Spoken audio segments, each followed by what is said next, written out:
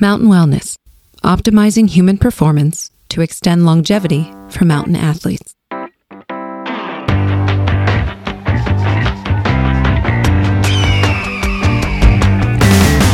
What up, mountain athletes and outdoor adventurers? Welcome to another episode of the Mountain Wellness Podcast. I'm your host, Corey Reed, and I'm joined, as always, with my mountain brother, Mr. Mike Mahina. Yeah, boy.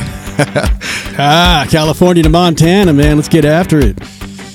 Let's ride. Let's enjoy the last bit of, I feel like summer's starting to wind down here in the Northwest. You can feel the hint of fall in the air, dude. It's kind of crazy how fast it starts to creep up around here. Oh, man. I can't. You know what's hard for me is to do heat sauna when it's hot outside. Like when you're sitting on the couch sweating and you're like, well, I got to get in the sauna. It's just there's no motivation to get into extra heat. I'm finding that difficult to do. No, it's so true. By the way, did you get your Clearlight sauna yet? Oh my gosh, it's on its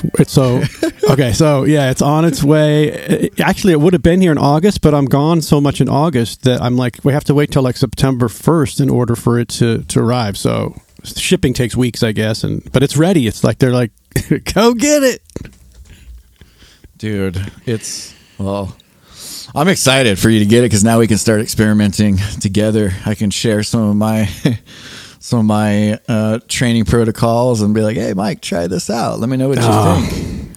Yeah, I just need about a week to explain it to my wife why I got that. I was laughing when I got your text the other day. You're like, yeah, they're Clearlight shipping, but I haven't told Catherine yet. I'm like, oh, man, you better tell her before that thing arrives on your big old pallet on your driveway. Semi truck. What's this, honey? Is this my gift? Is this the gift you got? I'm like, yeah, we'll see. And it comes on a pallet. It's like a full on, like, it's a pretty big ass delivery. I kept telling her it's coming, but I don't think she believes me. Right. Dude, that's so good. I had I actually just finished up with my sauna. I had an awesome training session this morning. I did been really enjoying kettlebells I've been really into kettlebells lately, and even to the extent I want to get my Strong First kettlebell certification. Wow, awesome. I didn't know they had that. Yeah, like Strong First is like the premier kettlebell, not even kettlebell, but strength, one of the premier strength programs as far as like coaching or training and stuff like that, certifications. You know, Mr. Kenny Kane, our previous guest, I know all of his coaches at Oak Park are Strong First certified kettlebell and strength coaches. So they're legit. It's good stuff. And I do like the kettlebell. I like it. I don't know. It's one of those things. It's just swing that thing around, man. Oh, dude, it's so functional. For the mountain athlete, I don't think there's anything better, to be honest.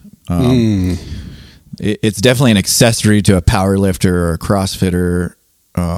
But for a mountain athlete, I think it's an excellent, outstanding tool for everything from balance, proprioception, strength, coordination, all the things that really, define athleticism.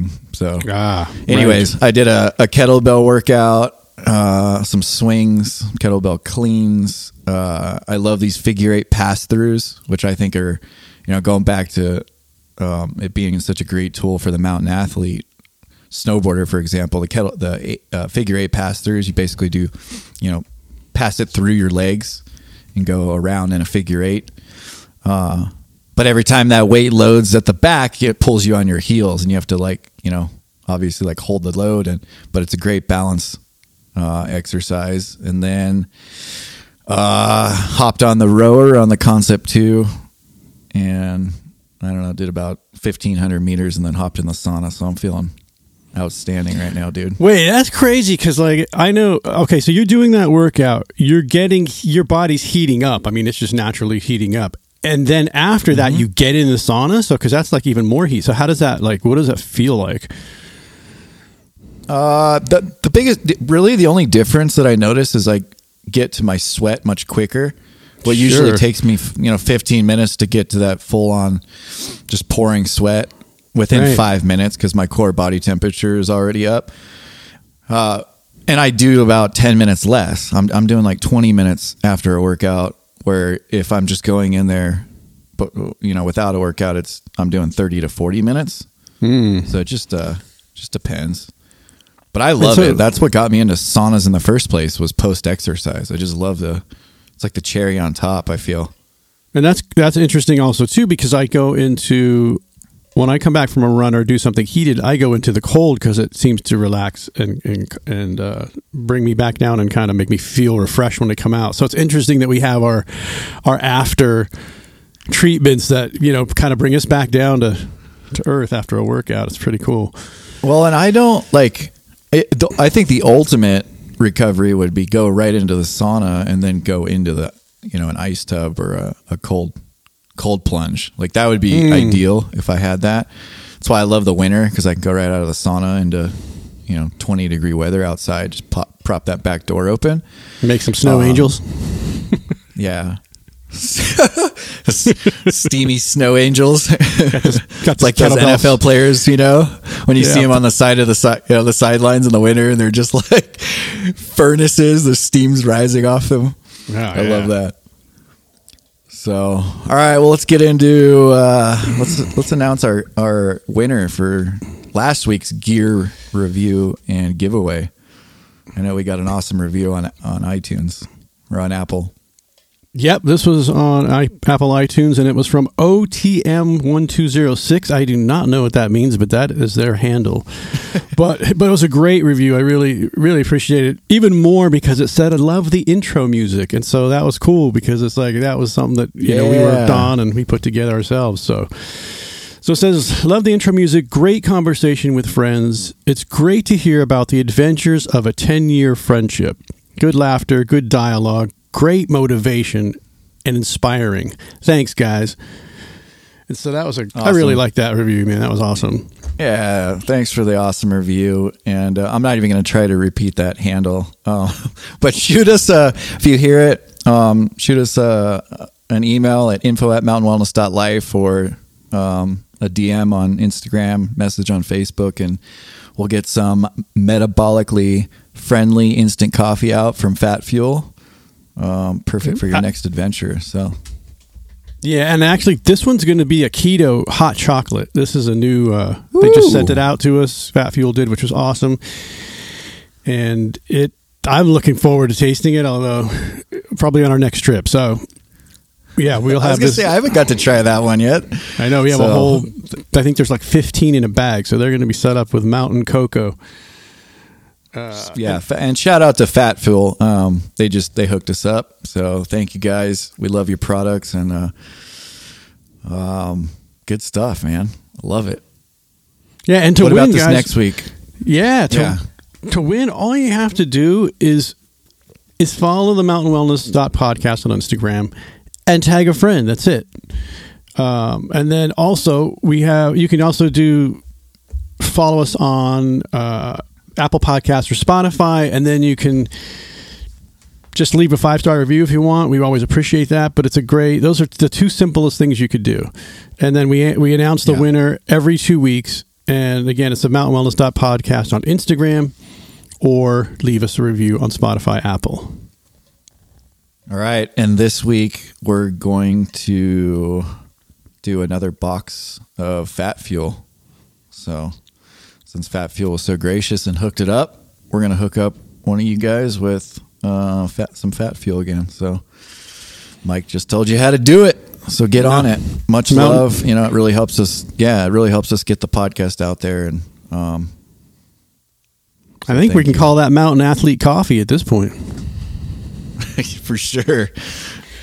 It's good stuff. Well, dude, I think the listeners are going to love today's guest that we got coming on the show. I feel like we just had some phenomenal top mountain athletes, and today's guest is one of those.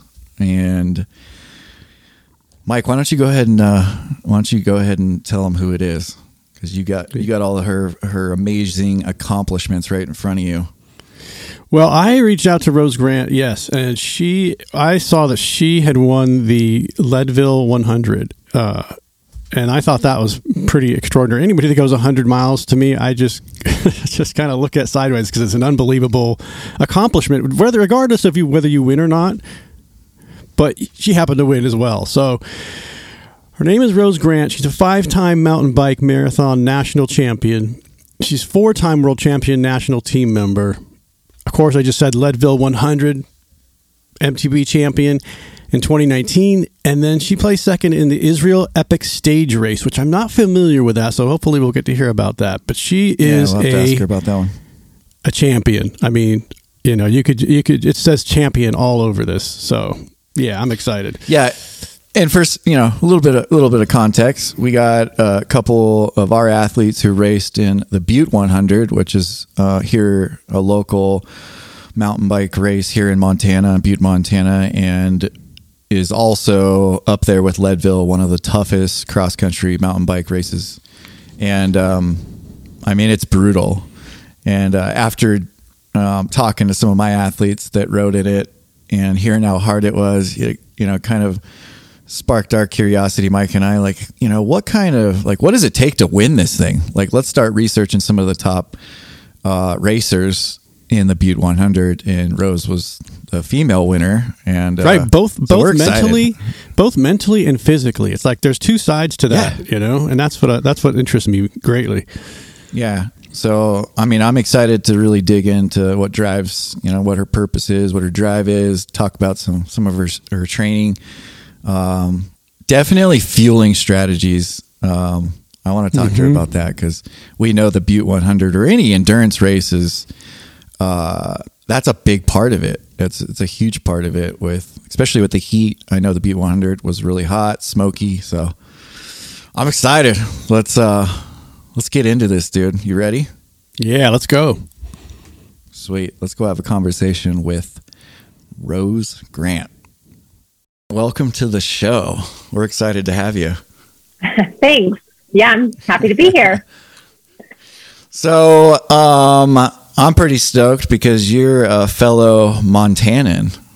Yeah. The Recovery Den, which I'm recording in right now, we're located in Montana City, just outside of Helena. And you are located where? Columbia Falls, which is near Whitefish by Glacier Park, northwest Montana. So I haven't been up that way, but I heard it's just that's a gorgeous spot. That's where I want to go. Yeah, Glacier. Yeah, it is really nice, and everyone else thinks so too. So, yeah, it's definitely gotten busy, but for a good reason. Right. So, are you from Montana originally? Yeah, actually, I was born in Northern California, but my parents moved our family to Darby, Montana, which is in the Bitterroot Valley, when I was 9. So, although I wasn't born there, I was raised there, and so I feel like I feel like I'm as native as it gets. So yeah, and Darby's a small mountain town, I would say. Yeah, it's. Is that how you found sports, or? Oh, so go ahead, Corey. No, I was just going to make a joke about the whole she knows how hard it is. You're not a Montanan unless you're literally born on the soil. Transplant thing, yeah. Yes. And we have a joke on might argue with me. Totally. Yeah. And I know very well. I'm from Southern California. Moved here about 4 years ago, and my wife is her family is rooted here. They go all the way back to French fur trappers. So, and I always joke my mother-in-law owns a local restaurant, and so my wife's family is very rooted, and it's okay, if I got a pass as a Southern Californian, this is it. Yeah. So you grew up the Bitterroots. That's a pretty gnarly mountain range, correct? Yeah. It backs up to the wilderness, and it's wild there, and we have great wilderness backcountry access for backpacking. I grew up backpacking. My dad was just a really passionate mountain man who was also from California. He grew up in Salinas and just had this Oh yeah. Yeah, just passionate desire to explore every backcountry lake and fish every backcountry lake that existed. And, That's you know, awesome. yeah, his motto was he liked it. In the summer, he liked to cast a fly, and in the winter, he liked it deep and dry. So that's definitely, he's passed away now, but it's definitely, I feel like the legacy that he is just enrooted in us kids. And I have 4 brothers. Yeah. And we all just like really have taken to that and don't take that for granted. And yeah, it's a part of who we are now as well. So did you play, did you get along with, you know, exploring and adventuring in the mountains? And that's just so awesome. I had a very similar experience with my dad exposing me to mountain adventure and the outdoors at a young age. But did you also play traditional sports through adolescent and high school? Yeah, a bit. So we all homeschooled, and being in like a pretty small town, there was limited opportunity, I would say. So we did gravitate more towards individual sports like skiing in the winter and backpacking. And then I did soccer and softball. We did Taekwondo, and I was really into horses. Like I would say from about 11 until I went to college. So equestrian, and then my older brother, but never really anything on like a really advanced level. Probably softball was the most advanced that I ever did. And, but never really like, I would say like aspiring for like, you know, to go to college to play something really wasn't in the cards for me just because I didn't have opportunity. And so my brother he started working at a bike shop in Hamilton, which was near us in high school, and got into riding mountain bikes a bit. And so I did as well, but I did just for a short time because getting plugged in, there was just nothing that kind of I could get plugged into. Whereas now they have NICA, which is so awesome. And I would have just died to have something like that when I was young. Cause I always really enjoyed endurance sports and being active and fit and all of those things. And, you know, was competitive and, but yeah, I just never really, it wasn't ever in the cards for me. So it's kind of interesting how like things loop back around, but yeah. So growing up was more just like adventure and have fun. Right. So where would you... It's interesting you both have... I was just going to say, it's interesting that you both have a background in like where your dad, or it seems like maybe your dad kind of raised you in that backcountry. And it's interesting because I never had that. Like my dad he didn't even like camping. Oh. And so I just fell into scouts, and I learned about the backcountry from other guys that were really operated well in the backcountry. Like they just very efficient. Mm-hmm. And so that grew from there. And now of course it's become a huge passion of mine to go backpacking and get into the backcountry when I can. Totally. So it's interesting that you can still find it even if you didn't have it around you. Yes. Yeah, there is a way. My husband is similar. Your husband your husband's does he ride as well? Is he into mountain biking? Just as far as like having a passion for like the backcountry. Yeah, backcountry, but he was raised in Maine, which it's still nice, but it doesn't have, he says Montana is like Maine on steroids, where you just have like, you know, like a vast wilderness that Maine doesn't necessarily have. You know, you just can't get out there as far, and conditions are just a little bit different. And so, yeah, I mean, that was like, I still tease him to this day. It's like, that's what made you fall in love with me, is because I was from Montana more than anything else. Like, you just love the fact that I was from Montana. And so, yeah, he's just like, so ever since we moved back to Montana in 2007, same, like he's just like been, you know, in heaven basically. Like he loves it. Awesome. Yeah. That's so cool. Well, with my experience with Montana, it's been like one thing I've spent a lot of time in Colorado. I grew up in the eastern Sierra Nevada mountains, adventuring, San Bernardino mountains, like all over in California. But one thing it's so different that I've like experienced in Montana is it doesn't matter which way you go. Like you just walk out your door and pick a direction and you're going to be in beautiful wilderness. And where it's like California, it's like, all right, we gotta take a little bit of a drive to an area. And then once we're there, you're in it. But it's like here, it's just like you're living in it. I walk out my front door and I'm in it. So I drive 186 miles to the Eastern Sierras to go camping. Yeah. But you got to have passion to make that trip, you know? Totally. Yeah. So when would you say because we were talking in the intro about some of your achievements in mountain biking, and the races that you're winning are the toughest mountain bike races in the country. Leadville and the Butte 100.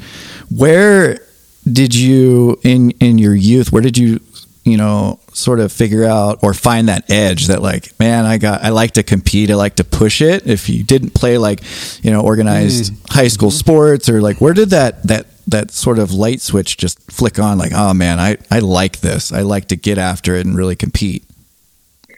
I always had it. I really think had I like had some grooming or like more opportunity, I think I could have gone on to play a lot of different things.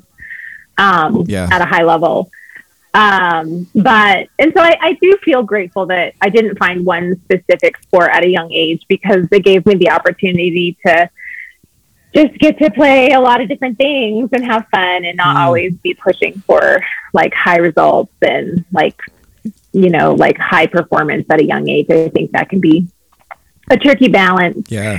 And so I guess, like I said, I went in high school. I rode a little bit just for fun. I did a few races, like just a couple. Like I went to Lolo Pass for a race, and this was when I was 15, 16, probably. Raced a little in Missoula. So just really local things. And I was 15, racing, beginner, but I won those races. Really didn't think anything about it. And then at 17, I went to college in Florida. Just used to winning. Yeah. It was low scale, so it's like, well, I just thought I won because no one else was there. I didn't have any other competitors. And so then I went to college in Pensacola, Florida, and I really didn't ride a bike, really much at all. So I ran a lot for fitness, and I swam, but nothing really organized. I did collegiate soccer, but that was pretty much it. But I ran a lot, and I lifted and just swam. Oh, so you played collegiate soccer? Yeah. Okay. Intramural. So, yeah. Yeah. And that was really fun. And then I met my husband at college our senior year, and we got married the following year. And being from Maine, I moved there first, and we lived there for 3 years before relocating to Montana. So at that point, I was in my mid-20s and was still running primarily. Like I'd done like a Runner's World training program and trained myself and ran a marathon that qualified me for Boston, and ran Boston in 2007. So these are all kinds of things that I've just like pushed myself to do because I just enjoy pushing myself and, but I didn't really know anything, and so I'm just kind of navigating my way through. And then we moved back to Montana in 2007, and I was still running a lot and kind of built friendships with other young women who liked to run, and was kind of pushing my own personal boundaries that way. But just over and over again, I would get sidelined from overuse injuries, probably because I wasn't training properly. But through those overuse injuries, I found the bike, and we relocated back to Columbia, or the Flathead Valley where we are. So lots of more opportunity for bike racing and outdoor activities are just a little bit more advanced there than in Darby. And plus it was, a good decade later, and did some local racing, on the same old mountain bike that I had in high school. And, Wow. and, just out of, off the couch, and I'd be winning these local races, against, the local hero girls, I'm like, oh yeah, that felt good. I was like, well, maybe there's more to this than, maybe this isn't just because nobody good is here. I don't know. And so I got invited to join a shop team, the Sportsman Ski House. It's like the kind of the elite Montana team, I think, in a lot of ways. And at the time it was male only.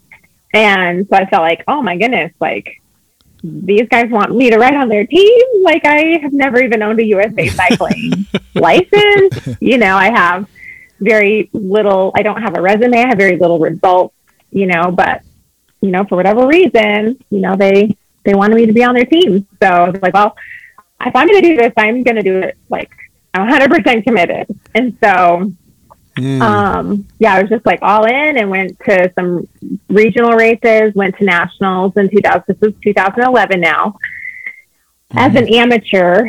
And I won, my age division, in cross country Olympic nationals, and then also mountain bike marathon nationals, and everything in the state of Montana, and everything regional that I raced. And so I was like, gosh, I should look into upgrading to pro because I have no competition.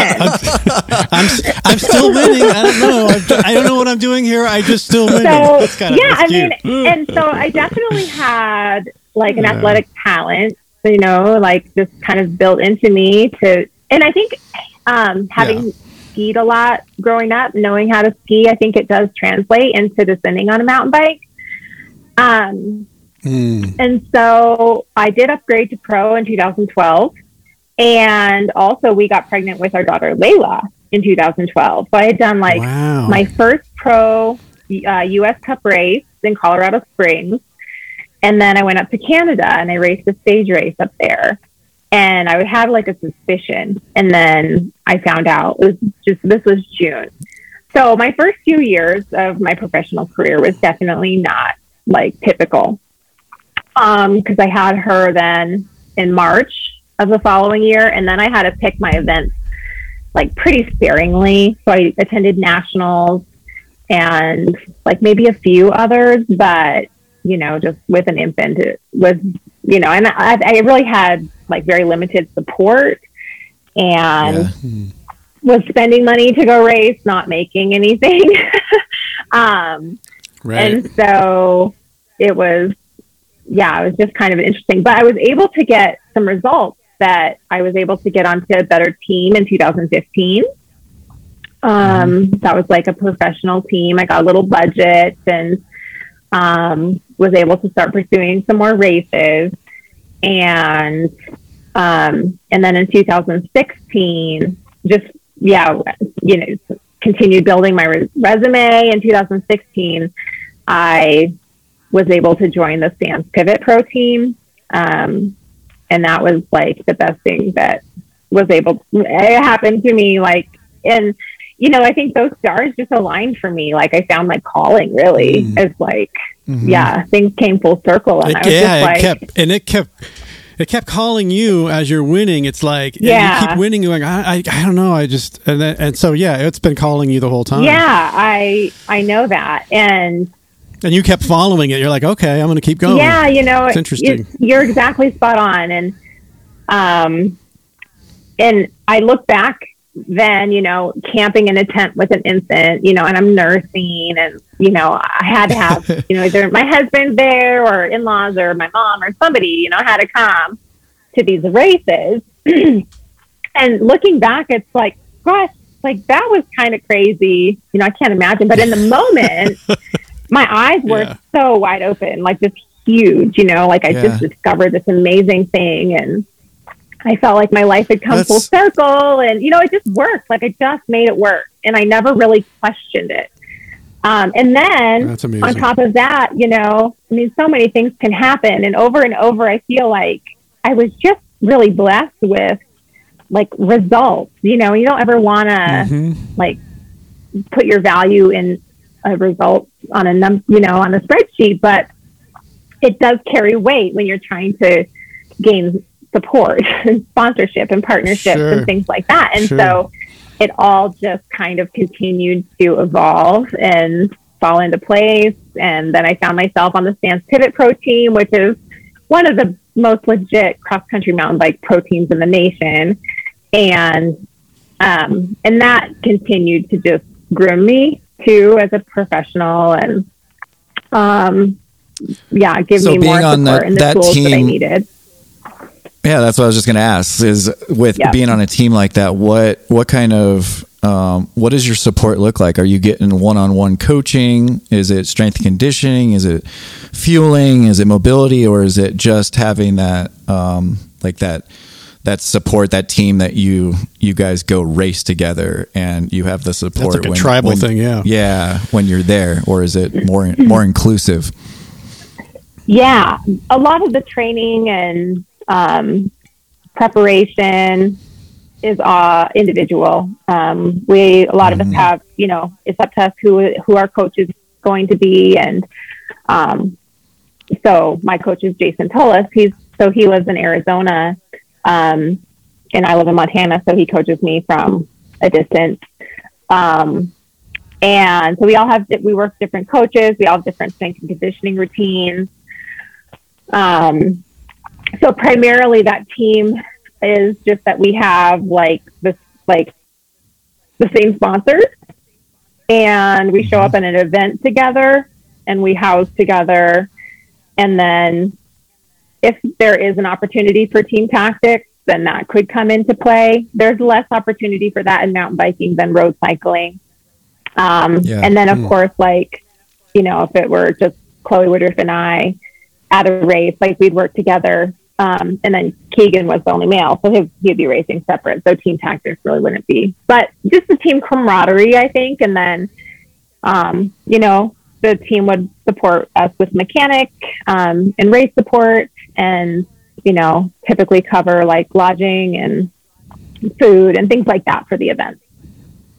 Oh, awesome. Cool.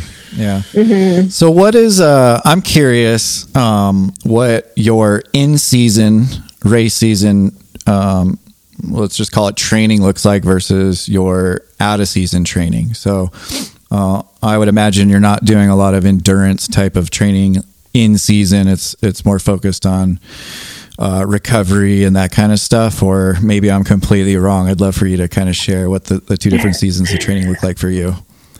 Yeah, there's definitely, different blocks and builds within the year. And so in the off season, I'll cover that because I winter differently than a lot of my peers do living in Whitefish, and I choose to winter there.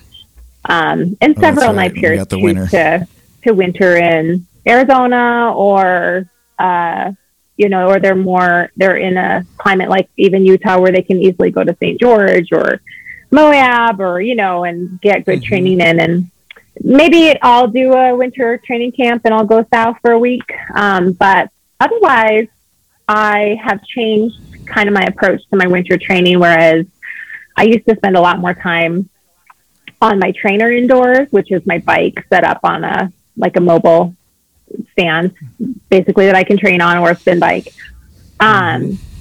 And I still do that. I still put in the work on that, but I do mainly just my structure, like my intensity and my intervals on that setup specifically. And I try to keep that at 2 hours or less in the winter time. Yes. And then I'll take my So you're really focusing on keeping that VO2 max up and where you're not completely falling off, but it's not as much focus on the long endurance feats.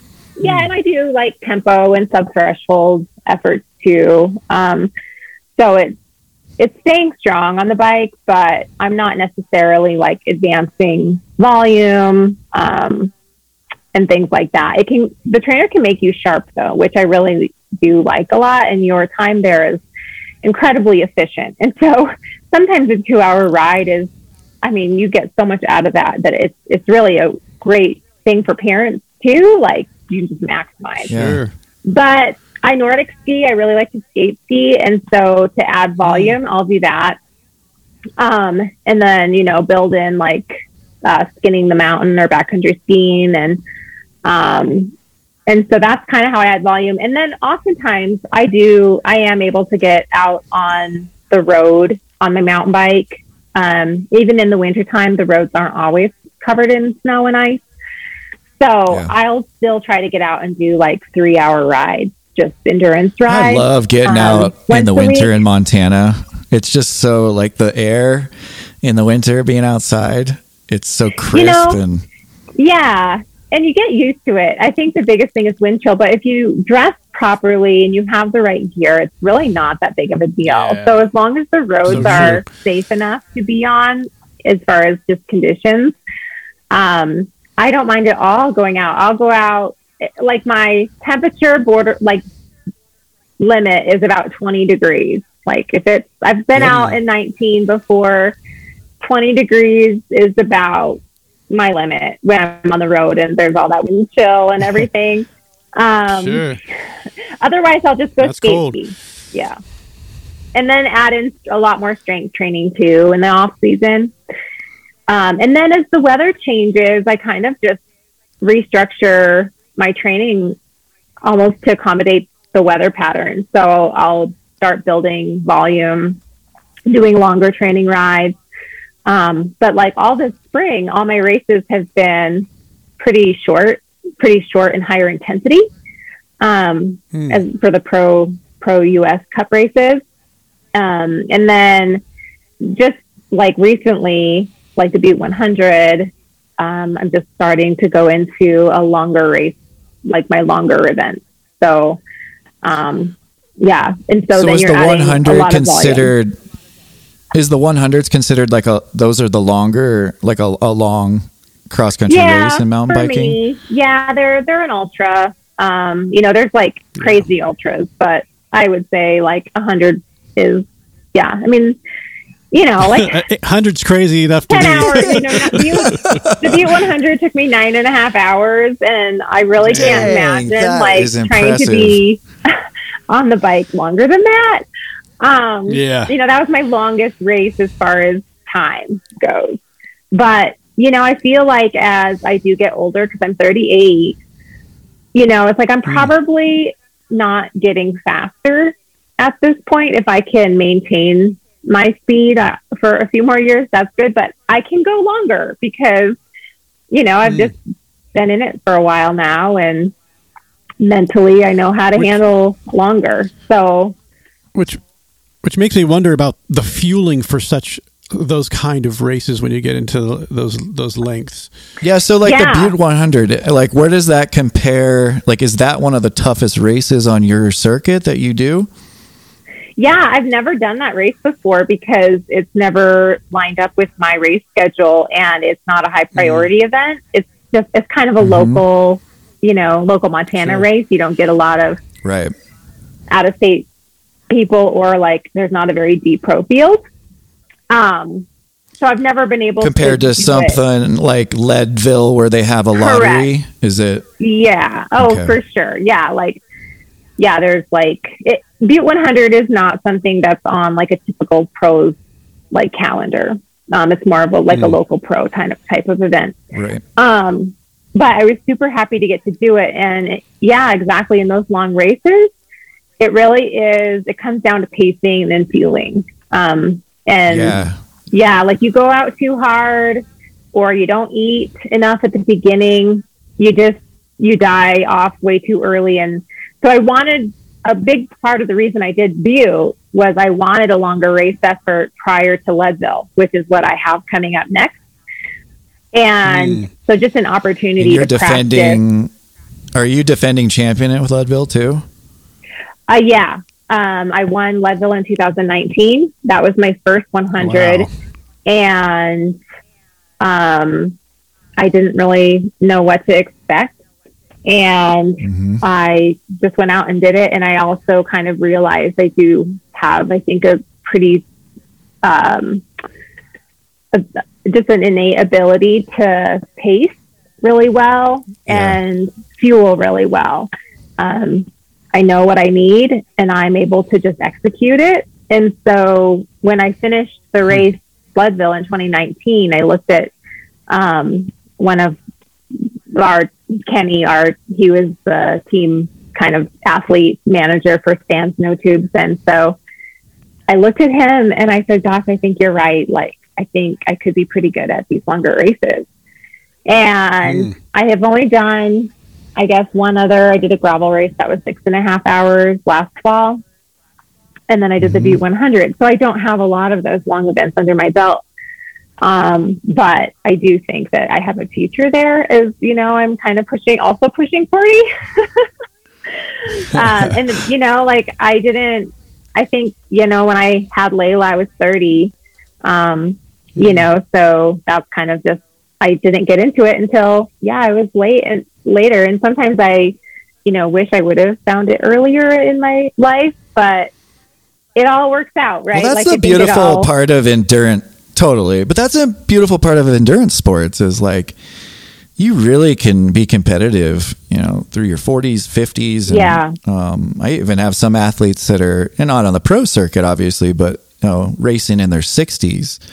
Yeah. So I do love that about, you know, the endurance sports and those pursuits. And it's funny. I feel like there's this theme with you though, where you just kind of show up and, and clean up the course. And it's like, oh yeah, I did pretty good at this event. I guess I could be good at these longer races. I should do this again. Yeah, totally. I should try this. Yeah. I mean, yeah, kind of. I'm humbled, you know, like I feel like you, yeah. It doesn't sound like you're pursuing. You're like, I'm going to win. I got to win. I got to win. It doesn't seem like you necessarily, at least when you started, that you weren't thinking that way. You just were competitive and you went hard and then you just won. Yeah. And I think, you know, like that was always a flaw, and I still struggle with confidence, right? Like, I think women in general tend to more than men, but yeah. Which can be healthy because it drives you. Yeah. Just as a young girl, like when I would show up to the start line and look around, you know, and like you're kind of like sizing up the other women that are there. Sure. You're like, oh, she looks really fast, you know, or she, you know, has the right clothes and cool glasses, and oh, she must be so fast, you know. And you show up and your body knows how to go hard and push limits, and you win or whatever, and you're like, oh wow, that was crazy. So I've just really worked on like trying to find confidence in that, especially now. And like, you know what to do. You know you're good at this. You know, it sounds like you know your body really well too.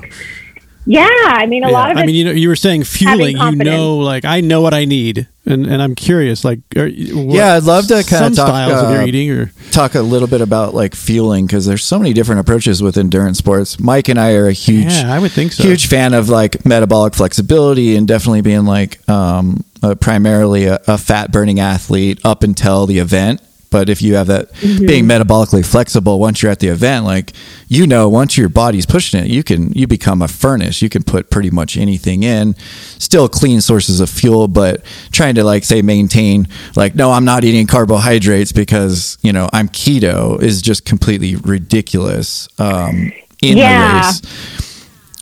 Yeah. So for a long race, I have an extremely difficult time eating solid food.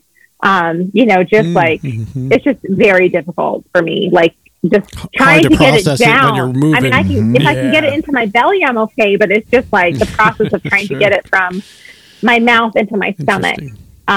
Because you're, you know, kind of everything is just worked up. You're breathing hard, your heart rate's up, your metabolism is way high, and you're salivating, like, you know, you're just a kind of a mess.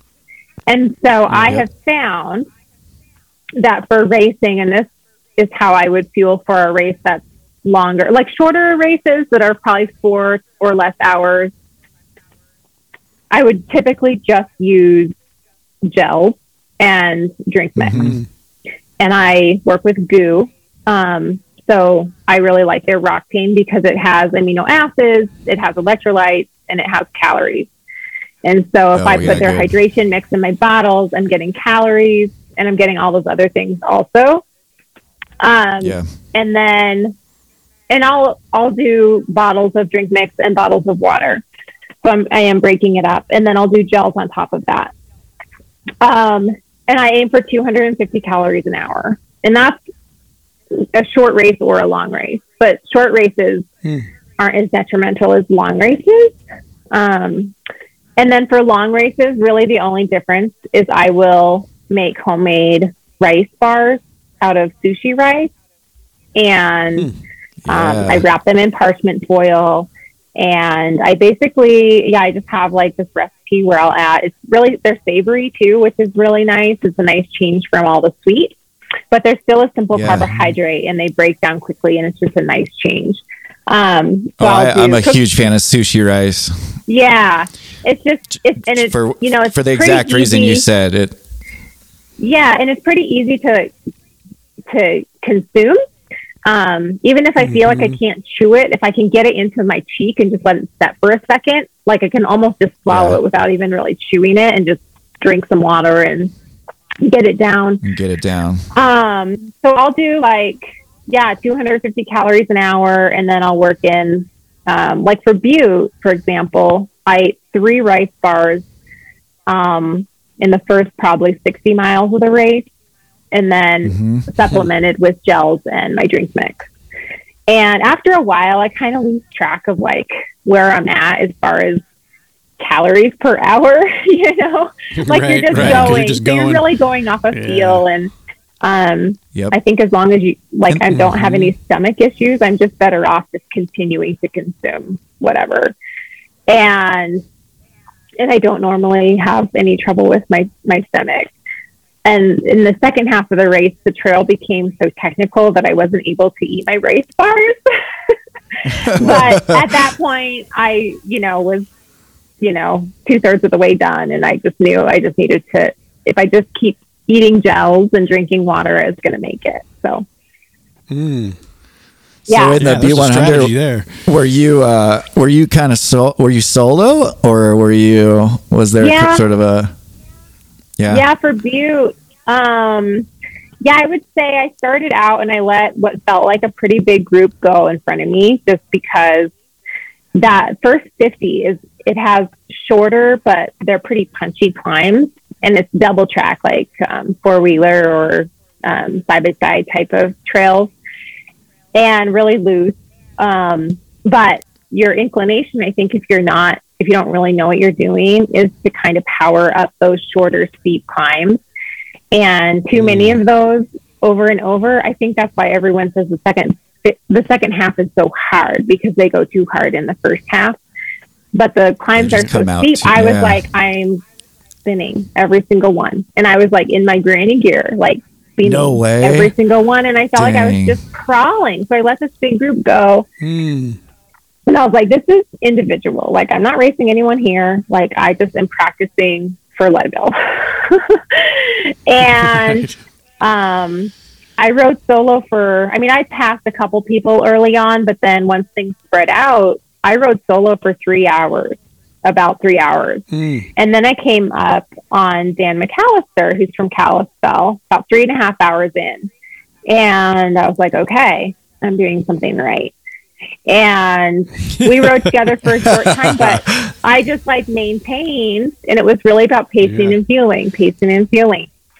And then rolled through the first half, and went out and started the second loop, which is a different course still.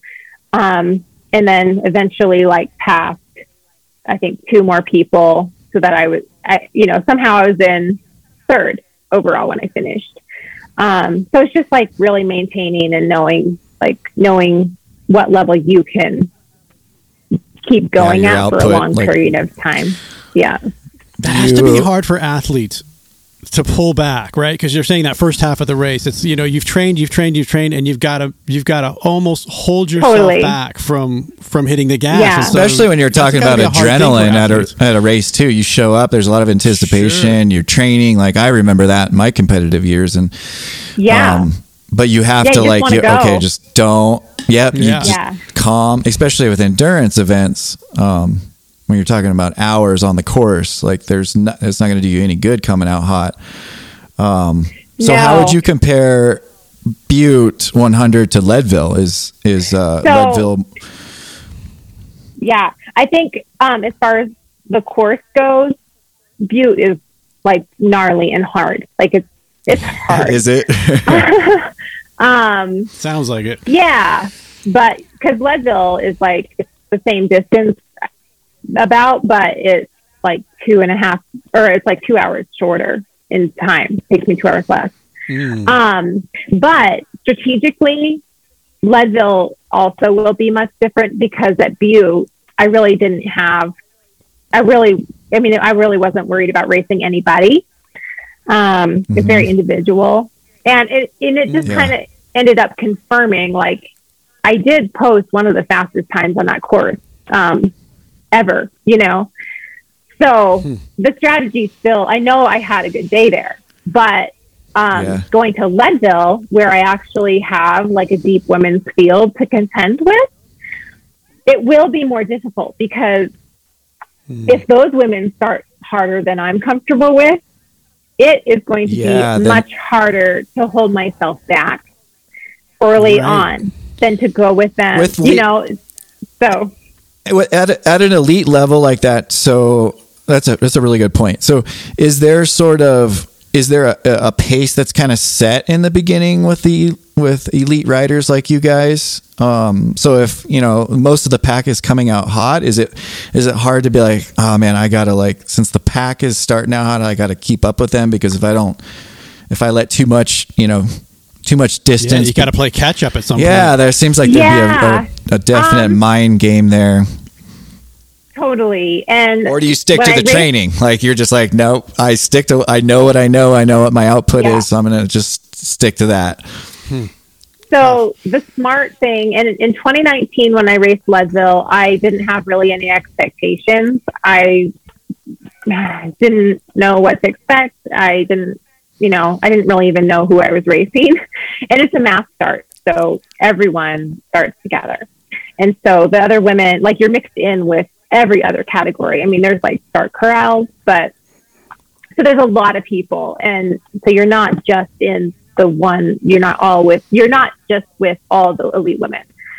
And so there, it was very individual in 2019. I wasn't thinking about anybody else.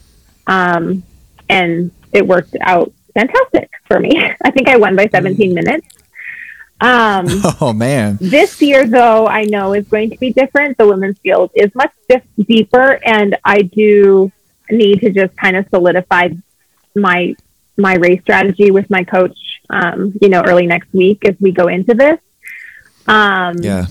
Because the smart thing is, like, go with your training. You know, it's an individual effort. There's enough climbing in this event that, you know, it's really not going to come down to being that tactical with other racers. It's going to be pacing and fueling. And I might have to dig a little deeper than I had to before, because I was just riding what felt good. And I might have to get a little more uncomfortable. We'll see, because sometimes it's like, oh, I can ride here and I can do well. But as soon as I try to go up, like, I can't. I really have a hard time going deeper and maintaining that. Like, things break down so much quicker at 1%. You're like, nope. I can go here and I can go for a long time, but I can't go harder. And so to trust that too, like, go into it and trust that. So I think, sticking to your plan and not letting who's around you, like, waver that or change that. I think I just need to, like, build my race plan and then execute it the way I planned, and just have confidence in that performance, that it's gonna have me finish, and even if it's not a number, even if it's not a win, to know that I put out my best performance that day. Like, I have to have a lot of satisfaction in that alone. So, for sure. Yeah. I was just going to ask, what does racing? Okay, so we've got all these races. You've had a lot of wins. What is it given back to you in terms of who you are? You know what I'm saying? I think racing is just it's really hard. Racing is really hard. You're forced to be very vulnerable. You know, you put yourself out there and there's just like heartbreak, there's defeat. It can be so cruel in return. But yet, you know, some of us continue going back and we put ourselves out there and we continue doing this to ourselves over and over and over. And I think it's taught me just really beautiful perspective. It's not about a result. I think it's a lot of, for me, is I have a deeper purpose because I do feel like I found my calling and I feel like I've been put here for a purpose. And so whether that be representing the sport or being an example for my daughter or mentoring the young girls that are coming up behind me, and just being like an encouragement to others. Those are some of the things that I really enjoy the best. But don't get me wrong, like I love showing up and like duking it out with the rest of them. Like, like, you know, you find things in competition that you never experience in training, right? Like you find yourself or in life, in a place. I mean, often. Yeah. And then those experiences, they can relate back to normal life too. And I think I find it. I love that, like the crossover experience thing. Like so much of what you get in competitive sports is you can apply to business, or like you said, I read an article, one of your articles talking about like how your daughter was at the races and she's like, Mom, I want to see you up there on the podium. Why aren't you on the podium? And I'm like, that's like, the example you're setting for her at such a young age, and not just about winning, but the things that you just talked about, you know, being an influence and being a, you know, exempling great sportsmanship and all these things. Like that's beautiful. It's a beautiful thing.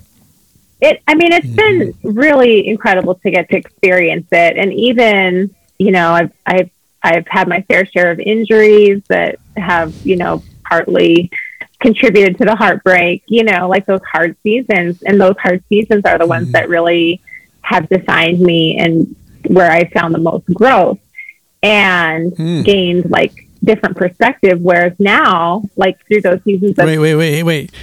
Growth and how did you grow in the injury? Sorry, what you just said was pretty powerful. I think when I was injured, I wasn't competing and almost felt like very lost.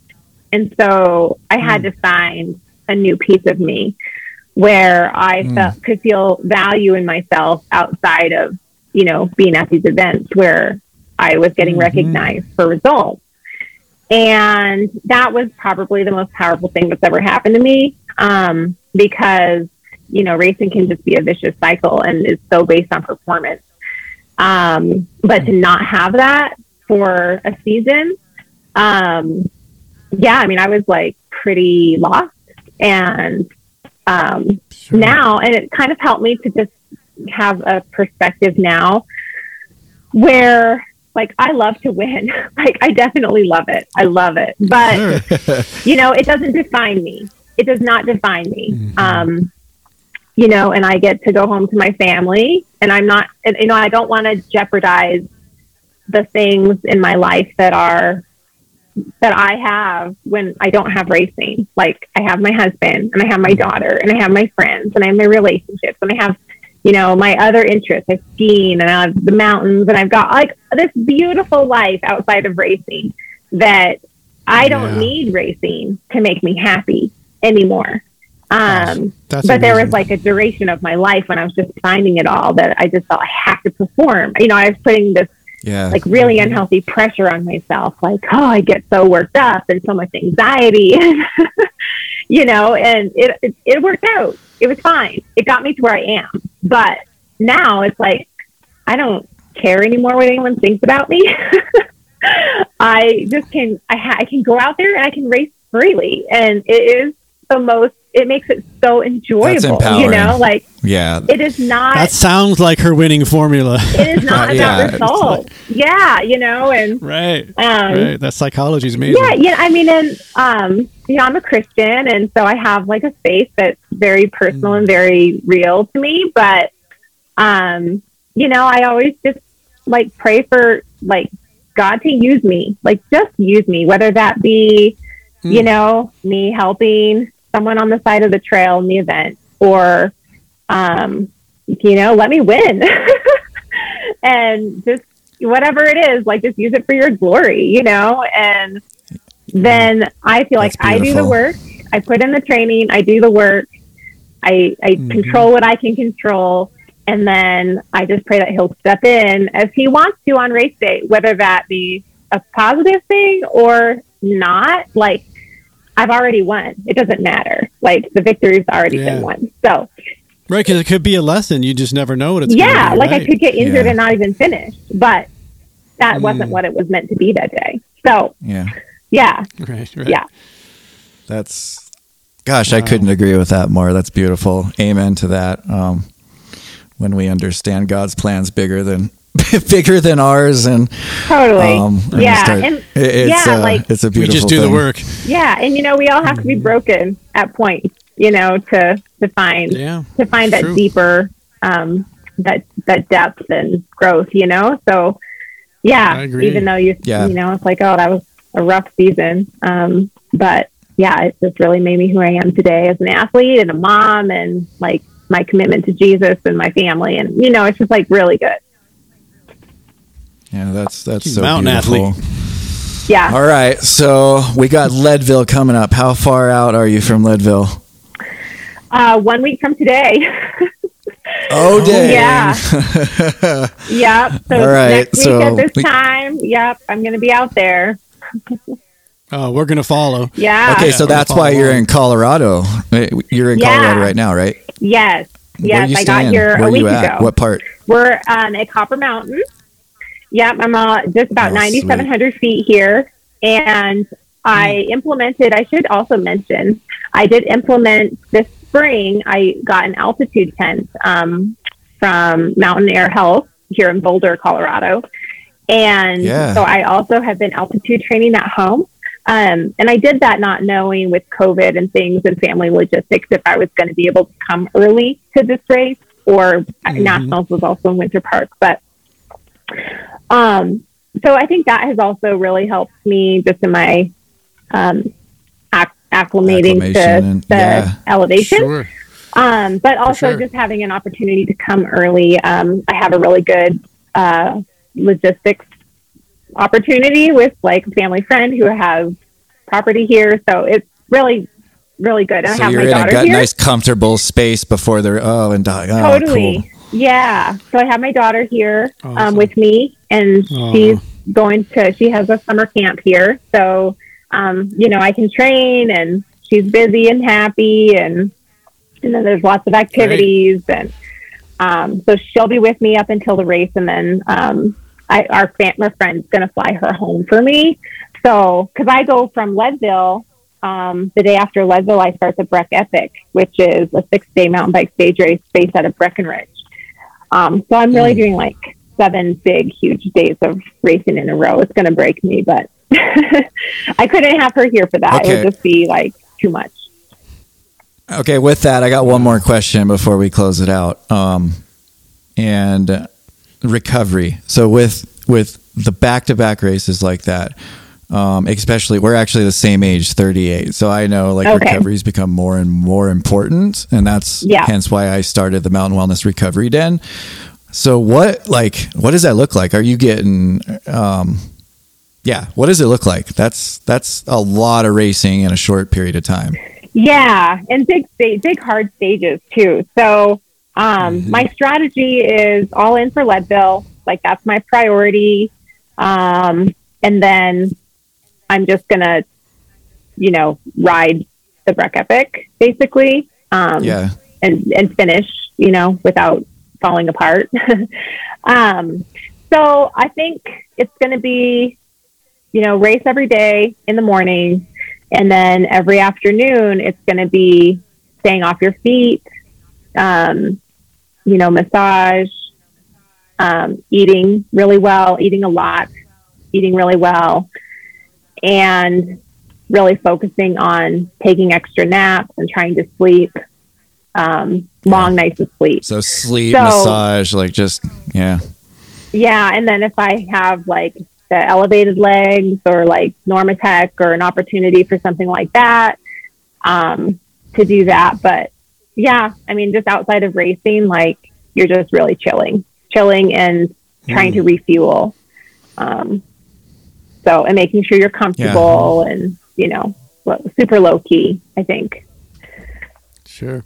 And then, Sweet. like I don't supplement a ton, but just I'll take, GU also makes some supplements. So I take like their magnesium supplements and BCAAs and electrolytes. So just a few things. And then I find that the magnesium helps me sleep a little better. And, yeah, so, like there's only so much you can do. And either way, it's going to be painful, but yeah. No, you mentioned like the biggest one is sleep, like that. Yeah. There's, people have like try to get all these fancy protocols and all this tech equipment. It's like, go in a dark room and sleep. Like just Lay down. So I hear you. Good stuff. Yeah. Thank you so much. Like that, like you shared so much good stuff with us, and You're welcome. Really did. yeah, we're totally stoked for not only your win on the Butte 100, but going into Leadville. I know we're going to be rooting for you and following you now, and this is it's been a good time. Thank you. Appreciate Would it. you like to plug any of your team or sponsors or anything like that? I know you gave quite a few shout outs to GU, but I'm sure you got some great partners. I do. So I guess I should just update for those that don't maybe know, but I did ride for the Stance Pivot Pro Team for 5 years, and it was a beautiful chapter of my career. And then that team ended at the end of 2020. So I was invited to join I guess it was the premier year for the Juliana SRAM Pro Team. And so I'm riding for Juliana, and they're owned by Santa Cruz. So it's like the women's line. And they launched a new XC bike this year called the Wilder. And so it's been fabulous. I've had a really great opportunity with them. And, Smith Optics has stepped in and really helped me out, and Maxxis tires. And I had the opportunity to continue racing, because it's like, gosh, if the door closes, like, is this the end for me? And no, new opportunity presented itself. So here I am. Yeah, keep going. Yeah, love it. The door's open when you're following your purpose. It seems to work that way, we found. I agree. Yeah, it's when you're aligned with God's mission and purpose, it's beautiful things happen. Yeah. All right, where can they find you on the socials? Thank you. Most active on Instagram at RoseCadeGrant, or at RoseCadeGrant. Yeah, on Instagram. That's where I found her. Yeah. Awesome. All right. Thanks, you guys. All right. Yeah, thank absolutely. you. Thank you so much for coming on the show. You can find us on Instagram, mountainwellness.podcast. You can find us at mountainwellness.life, the website. Shoot us an email if you got any questions or just want to reach out to us. And then make sure to go ahead and give us a review, give us a shout out for our gear product review and giveaway for next week. And we'll catch you guys on the next episode. Hope you have a great week. Peace. Yep. Best of luck on your race. Thanks.